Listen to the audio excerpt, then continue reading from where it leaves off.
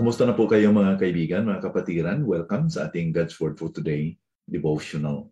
Patuloy tayo sa High Priestly Prayer ni Panginoon Kristo sa John chapter 17 at basahin ko sa verse 11 to 13 sa umagang ito. At ngayon ay wala na ako sa sanlibutan, subalit ang mga ito ay nasa sanlibutan. At ako'y paparian sa iyo. Amang banal, ingatan mo sila sa iyong pangalan. Sila na ibinigay mo sa akin upang sila ay maging isa, na gaya naman natin na iisa. Habang ako'y kasama nila, iningatan ko sila sa iyong pangalan. Sila na ibinigay mo sa akin.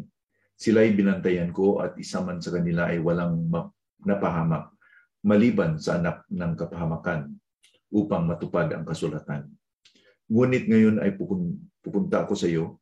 Ang mga bagay na ito ay sinabi ko sa sanlibutan upang sila'y magkaroon ng aking kagalakang ganap sa kanilang sarili. Now, Jesus had prayed for his disciples that the Father will keep them in his name, keep them in your name. Jesus knew exactly na ang kahirapan that will follow after his arrest and crucifixion would cause them to be scattered. Nakita niya na they will be scattered. Now, what can we learn from this experience of mga disciples? That they are scattered. You know, because of the hardships, ang mangyayari ay there is the sense of looking into how we can preserve ourselves. Yung tinatawag natin self-preservation. Self-preservation out of fear and intimidation. And this self-preservation out of fear and intimidation, magresulta ito na talagang magwatak-watak, hindi ba? Self-preservation threatens unity, hindi magkaisa. You know, they said that problems should unite us, not scatter us. But ang kadalasan nangyayari is that kapag may problema, magbe-blame ang bawat isa.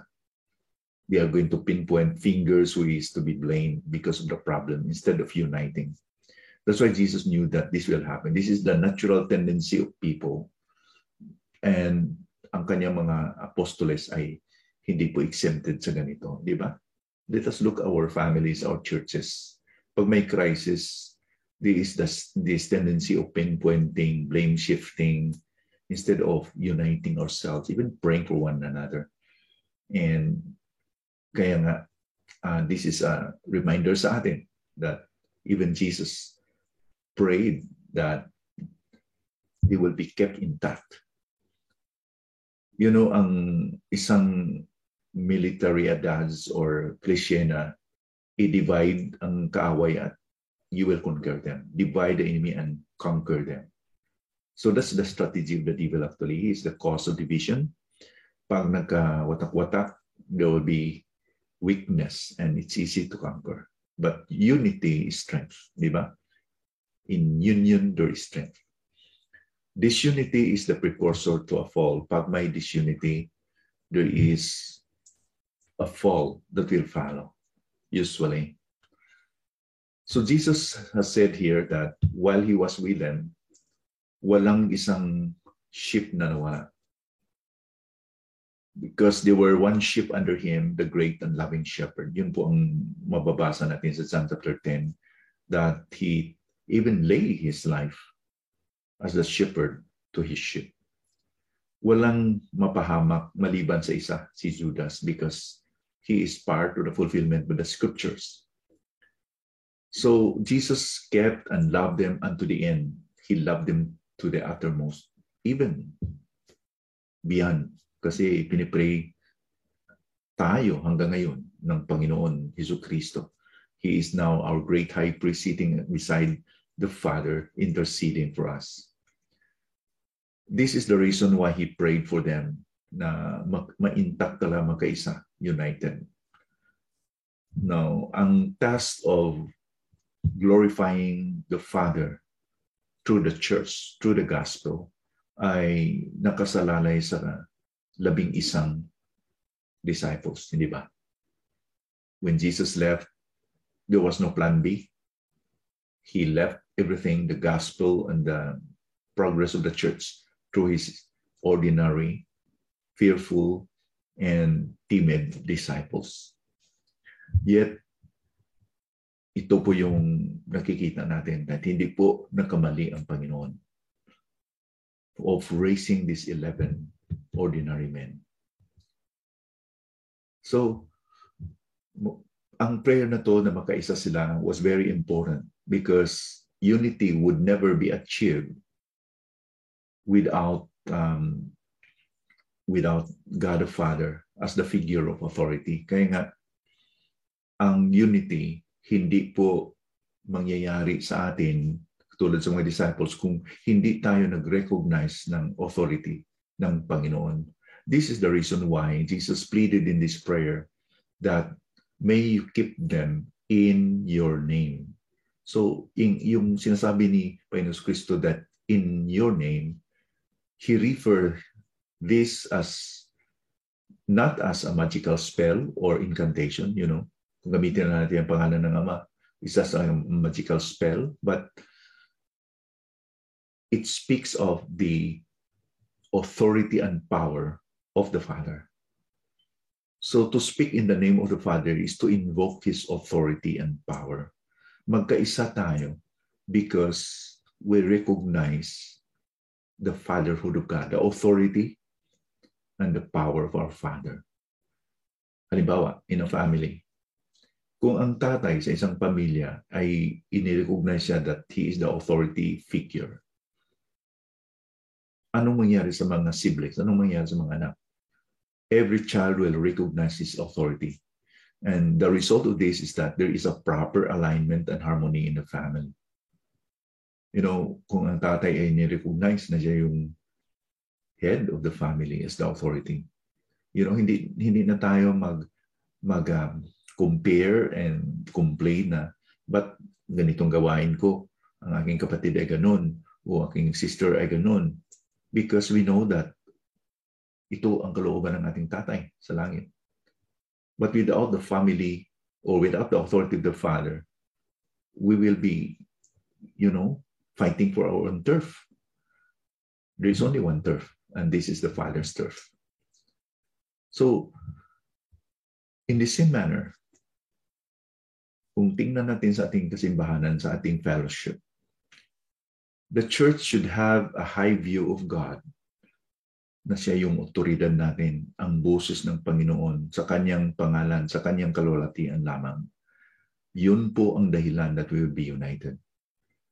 Kung nagkaroon tayo ng reverence and love of God, because kung ito ang nag-permeate in a fellowship, in a church, unity would be the result. Hindi ba? Pero kung walang ni-recognize na authority from the Father, walang ni-recognize na authority sa Panginoon, walang takot sa Panginoon, walang pagmamahal sa Panginoon, we'll be left doing our individual own things. And we will not be in harmonious and united na and focus sa ating mga ginagawa, sa ating mga buhay. You see, alam ko na hindi lahat ng panahon ay magkaisa tayo ng ating opinion, magkaisa tayo ng ating pananaw in a church, in our family, or in, you know, what kind of ministry we have. But because we have respect to the same Father that we have the same love to the Father that we have, then we can have harmonious and united relationship in the body of Christ. And as a result, sabi pa ni Panginoon Kristo dito, my joy is fulfilled in themselves. What a beautiful claim. That is, Jesus is greatly magnified in and through a loving relationship in the family of God. Kasi previously, sinabi niya ito sa John 13:35. Saying, a new commandment that I give you, that you should love one another. Ang new commandment is that new, that bago talaga. But itong commandment na to, it was really given already in the Old Testament, but only that it will be given to new people with a new heart. The covenant people of God, ang mga kanya-kanya na mayroon ng Holy Spirit sa kanilang puso. Binago ng Panginoon. A new covenant that He said to a new people, sa atin yun. So, ang pagmamahalan ay hindi bago na commandment. Only that without that Spirit changing our hearts, changing our affections, hindi natin makamit ito. And then you move on in verse 35, John 13:35. By this, all people will know that you are my disciples if you have love for one another. So this is the expression and the manifestation of a united people of God. Ulit it be na itong panalangin ni Panginoon Kristo, written in the scriptures towards His disciples, ay matutupad sa atin, that may the Father, through His name, He will keep us in Him, intact, united. So, ang problema pag hindi tayo united is not that we are different, we are varied, we have different backgrounds and aspirations, and magkakaiba tayo sa church. Kasi yun talaga, we are diverse, but we have only one Father. We have only one God, one authority. May God the Father will keep us in His name. Father, thank you so much for your mandate today.